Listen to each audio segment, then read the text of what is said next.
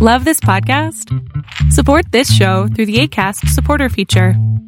It's up to you how much you give, and there's no regular commitment. Just click the link in the show description to support now.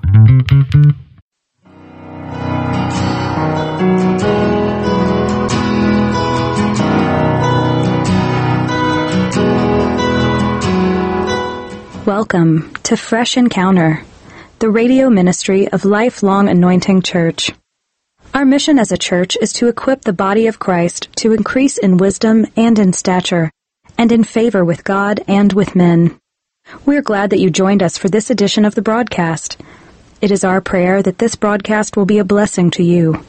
Here now is Pastor Otuno with today's message. Back to the basics, and that will be understanding the foundational doctrines that we at Lifelong Anointing Church believes in. Now, I'll start by letting us, by giving us some preambles. And one of the preambles is that the Oxford University crest, Oxford University in England, the crest depicts an open book with 7 seals. An open book with 7 seals. So you can see that. And written on the pages of the open books are the words Dominus Illuminatio Mea. In other words, it simply means the Lord is my light. And this particular word is taken from the book of Psalm 27 verse 1. Say, the Lord is my light and my salvation, whom shall I fear? Okay? That is where that word came from. And that is what is on that particular crest of that university. Many of the great universities and centers of higher learnings in the world were originally founded with Christian intent. An example of that kind of a school here in the U.S. is the Harvard University, which was founded shortly after the Pilgrims landed in Plymouth in 1636. John Harvard, which was a young preacher at that time, left his university and half of his estate to the university. And the official university motto that was adopted by the university in 1692 reads, Veritas Christus et Ecclesia. In other words, it simply means truth for Christ and the church. That was what was on the crest of that was what was on the university logo at that point in time. And one of the interesting things is that on that particular, there was a book of learning that every university student every student that was attending Harvard at that point in time. This was consistent with their original version and its educational purpose contained in the Rule and Process of 1646. That rule of process says everybody who is coming to Harvard must accept this particular thing. And let me read it to you. That's what is on the screen right now. So let every student be plainly instructed and earnestly pressed to consider well the main end of his life and study is to know God and Jesus Christ, which is eternal life. And therefore to lay Christ at the bottom as the only foundation of all sound knowledge and learning. And seeing the Lord only gives wisdom, let everyone seriously set himself to pray in secret to seek it of him. Now, this was the desire of the founding fathers of Harvard University. Okay, and it was the intention for their student was that they will know not just Christ, but they will make him known to the whole world. That was the intention of the people who started it. The interesting thing is that today, if you go to the Harvard University campus, what you will see is a school that is totally, completely opposed to everything that looks like Christ. Everything that supports Christ is completely opposed to on that campus right now. The motto of Harvard University at that time, you will see the crest. This is the crest at that time. You will see Christus et Ecclesia written in the middle of it, which simply means for Christ and the church. Now, the Harvard is now tired of that. They've gone away from that particular crest right now. This is their new crest. And it simply says Veritas, which means truth. Truth for what? Nobody knows. Thereby eliminating the reference to the church and the reference to Christ. Okay? So that is what is going on right now. Now, let's leave the universities alone for a second and look at the churches. One of the old churches in this country is the Presbyterian Church USA. Prior to 2011, ministers, elders, and deacons of the Presbyterian Church were required to affirm a constitutional requirement for office And that constitutional requirement states this. It says, those who are called to the office in the church are to lead a life of obedience to Scripture and in conformity to the historic confessional standards of the church. Among these standards are the requirement to live either in fidelity within the covenant of marriage between a man and a woman, or chastity in singleness. That was what they all, as ministers and as lay leaders, were supposed to agree to before you are ordained into the ministry in the Presbyterian Church. That was before 2011. Now, see, that statement continues. Say, persons refusing to repent of any self-acknowledged practice which the confession calls sin shall not be ordained or shall not be ordained and or installed as deacons, elders, or ministers of the word and sacrament. In other words, if you don't agree or you do not subscribe to that particular confession, you will not be ordained as a minister or as an elder or as a deacon in the Presbyterian Church USA. But in 2011, the Presbyterian Church USA changed that requirement. They approved an amendment that will remove the constitutional requirement that all ministers, elders, and deacons live in fidelity within the covenant of marriage between a man and a woman, or chastity in singleness. In other words, it's no longer important for fidelity in marriage. It's no longer important for you to live a life of chastity. It's no longer important for you to live a life that is pleasing unto God.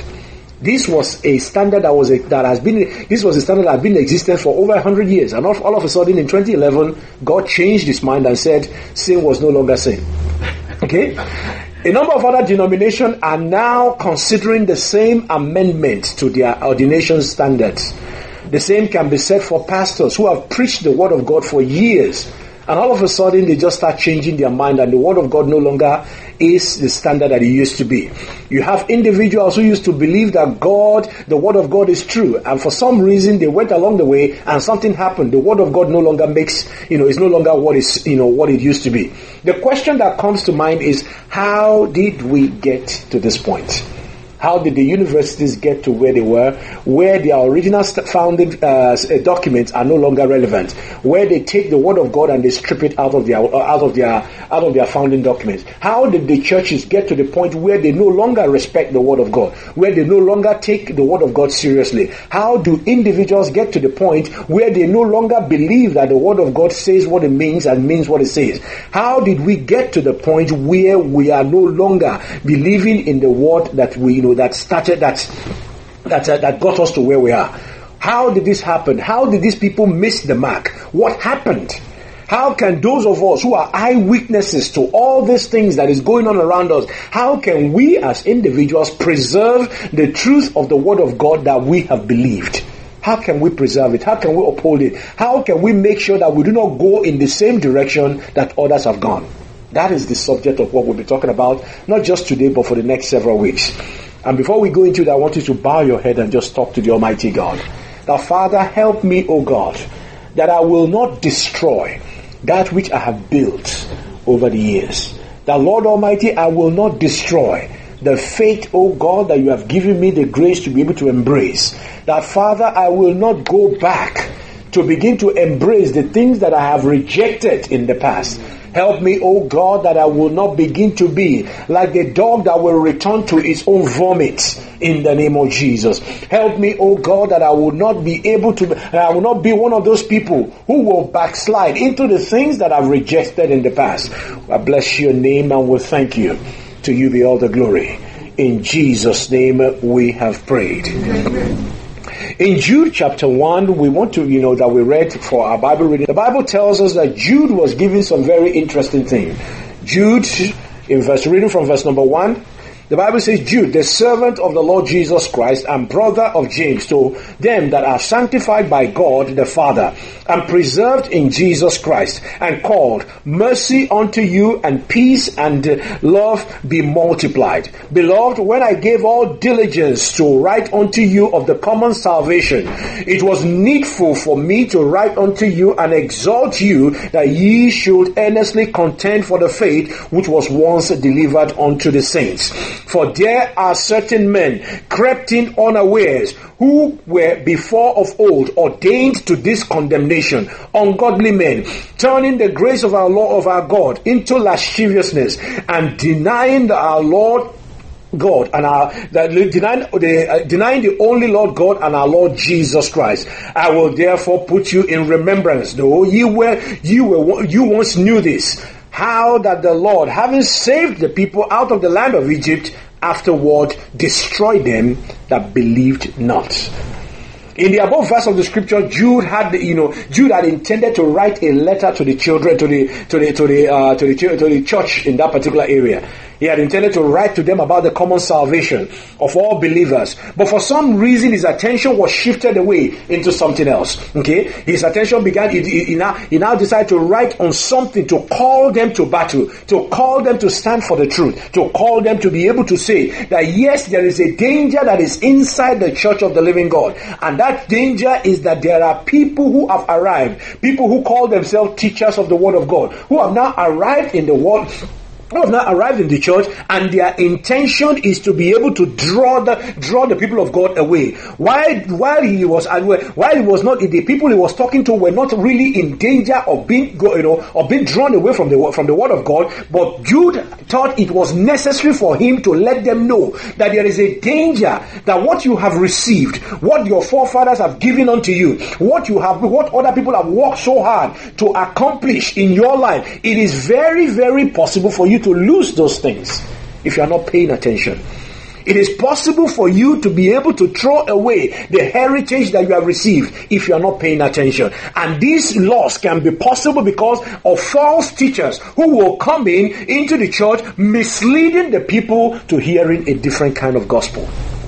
He charged the Christian to earnestly contend for the faith. In other words, for them to fight for the faith that they received. For them to fight to preserve the body of knowledge, the body of truth that God has delivered into their hands. His intention was to let them know, if you are not ready to fight for it, then you might not be able to keep it. The question is, why was Jude issuing this call? And why are we talking about it today? There were so many people who had believed that the prosperity that this nation enjoys will last forever. There are people who believe that everything that we used to have will continue to be from now until eternity comes. But unless we are willing to preserve it, unless we are willing to keep and fight for what you have been given, there is a tendency that you might not be able to preserve it. Okay? And that is one of the things that was said when, back home in Nigeria, there is a word that is given to our people, and they say that the child that is not trained is the child that sells the property that the father had worked for. A child that is not properly trained will take the investments of the parents and mismanage it. And that is what is happening not just to us as a nation, but it's happening to us even in the church of God. Why was Jude therefore issuing this call to the church? Because there has been an infiltration in the church by false teachers pretending to be true, but their goal is to lead the people of God astray. There are people who have entered the church. There are people who have come into the church pretending to be good, pretending to be holy, pretending to be people who have the interest of God at heart, but they are only interested in themselves and what they intend to eat. Jude went on to give us a brief description of these people. He said, who are these people? He said, number one, they are ungodly men. Verse 4. For there are certain men crept in unaware, who were before of old ordained to this condemnation. Ungodly men.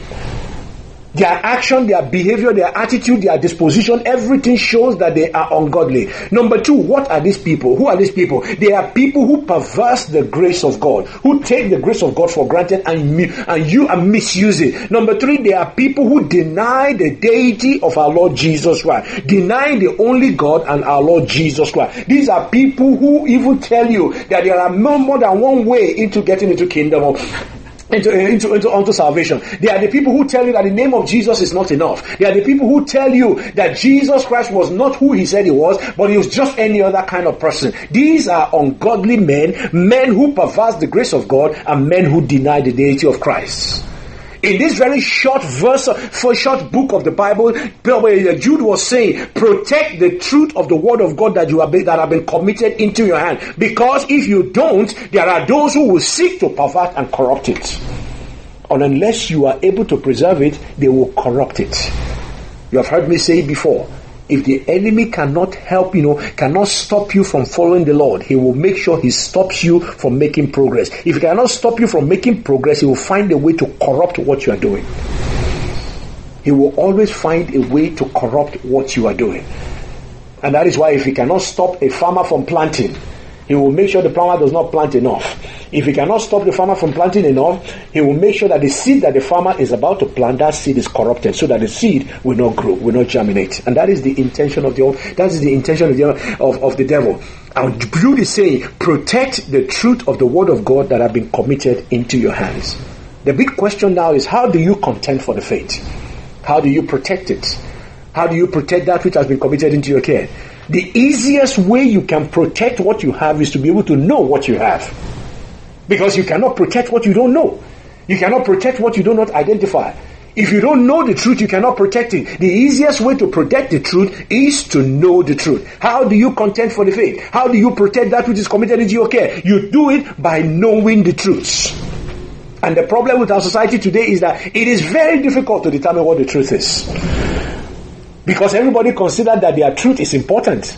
Your truth is important, my truth is important. The truth is a question of how you define it. So, today, truth is considered to be relative. You hear people say that your truth is not, what is true for you might not be true for me. Okay? And if you insist that truth is absolute, if you insist that certain things are universally true, if you insist that certain things are this is the way certain things have to be done, if you insist on absolute truth, you are considered to be intolerant, you are considered to be narrow-minded, and you are considered to be a bigot. And I always ask the question, there is only one way to put oil in this bottle. Is that also? Only one way. You can argue for 7 other ways, but there's only one way to put it in here. If I insist that there's only one way to put oil in this bottle, does that make me a bigot?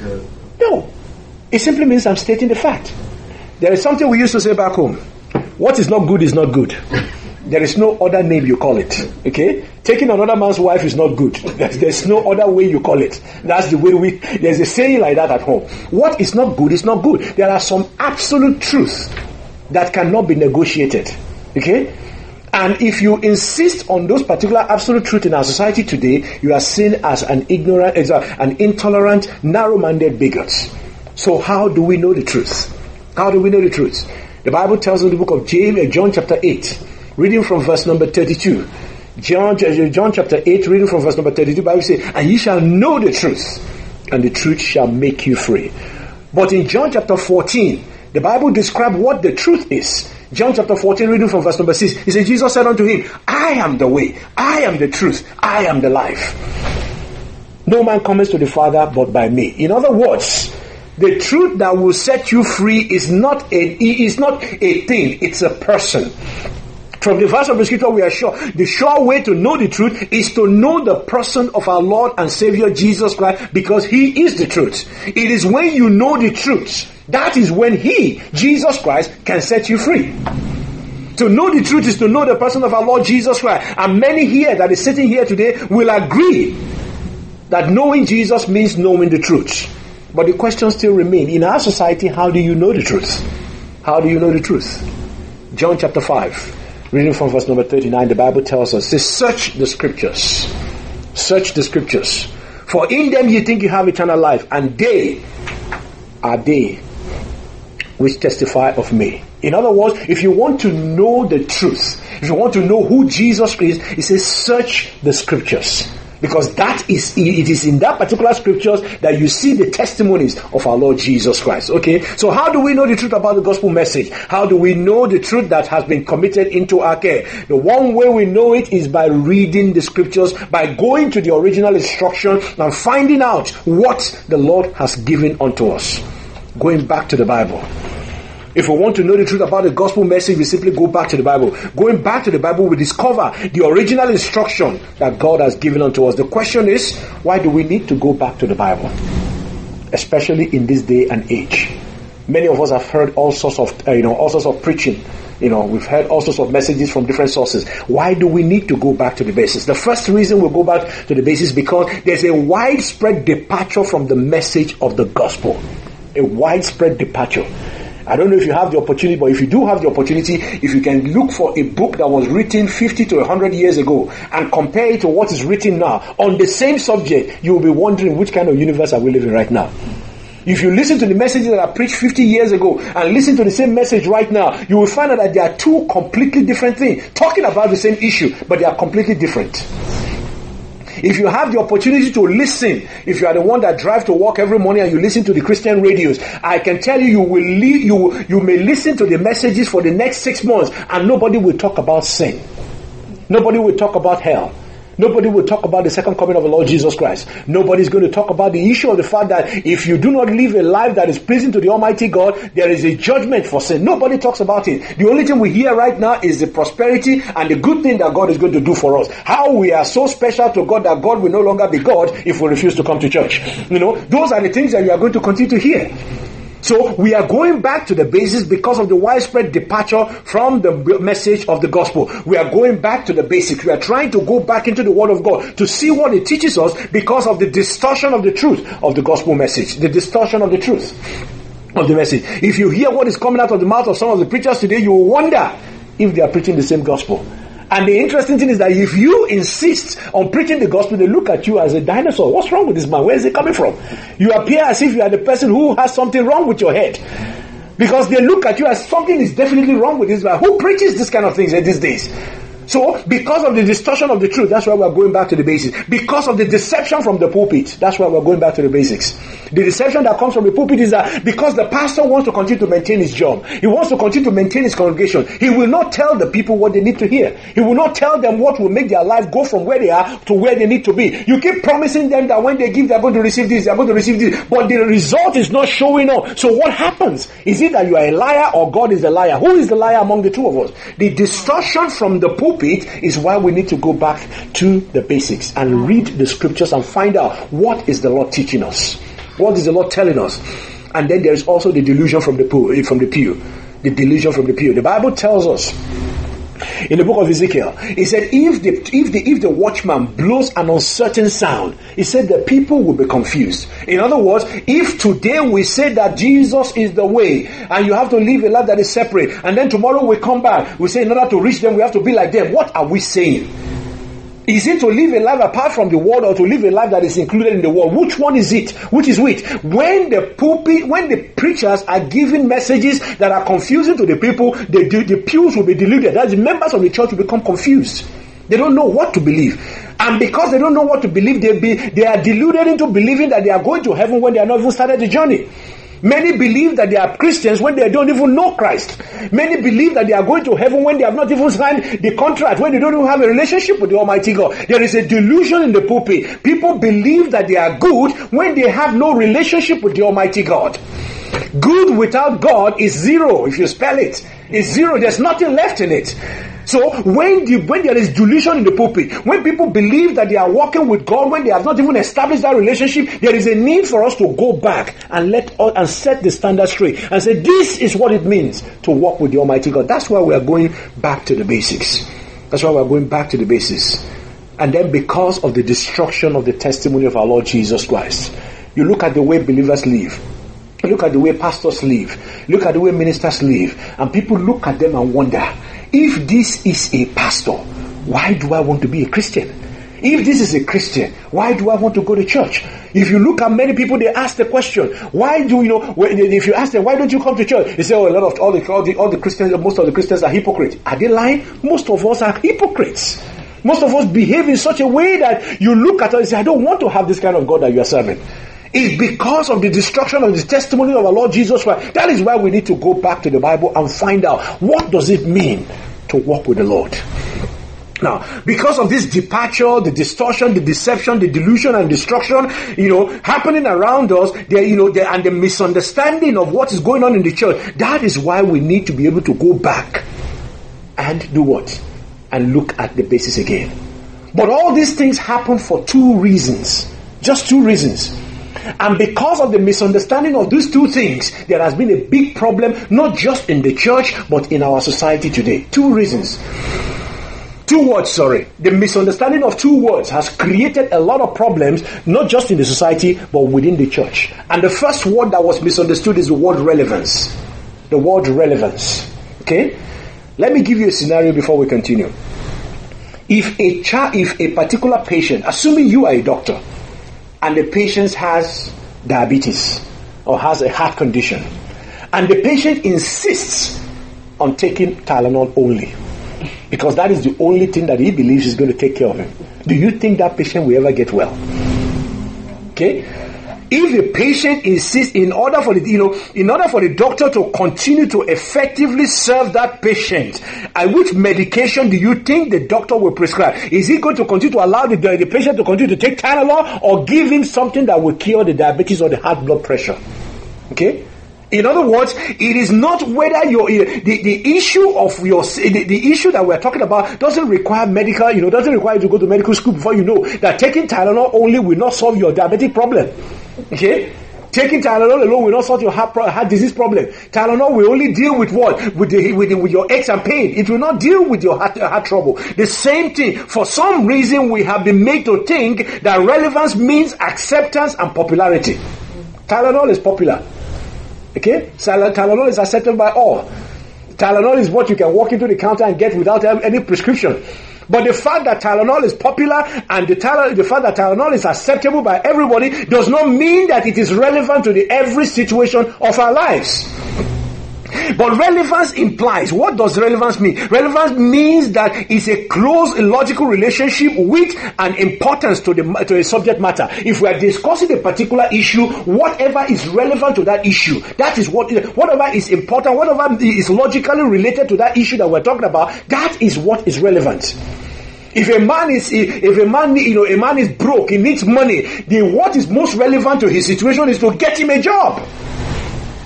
You can give him money at that point in time, it will solve one or two problems, but you will not solve his underlying problem. Relevance is what is closely related, what is logically closely related to the issue at hand. Something might be popular and socially acceptable, but is not necessarily logically related to the matter under consideration. Christianity deals with the sins of men. It deals with our relationship with God. It has nothing to do with popularity or social acceptance. Christianity doesn't have anything to do with it. Yes, it might be popular, but the basis of our Christian faith is to, number one, to deal with the issue of sin in our life and to deal with the relationship with God. Now, Christianity ran into problem when relevance was confused for acceptance and popularity. Everybody wants to be popular. The church wanted to be popular. The church wanted to be accepted. And because they confused the relevance of the message with popularity, they now began to say things that had nothing to do with Christianity. It is good to be rich. It is good to be popular. But that is not the essence of our faith. I remember having an argument back when I was still back at home. There was a preacher who told me, he said, the purpose of the preacher is to motivate his people. I said, I disagree. The pastor can motivate, no question. But the job of the pastor is to hear the word of God and tell the people what the Lord is saying.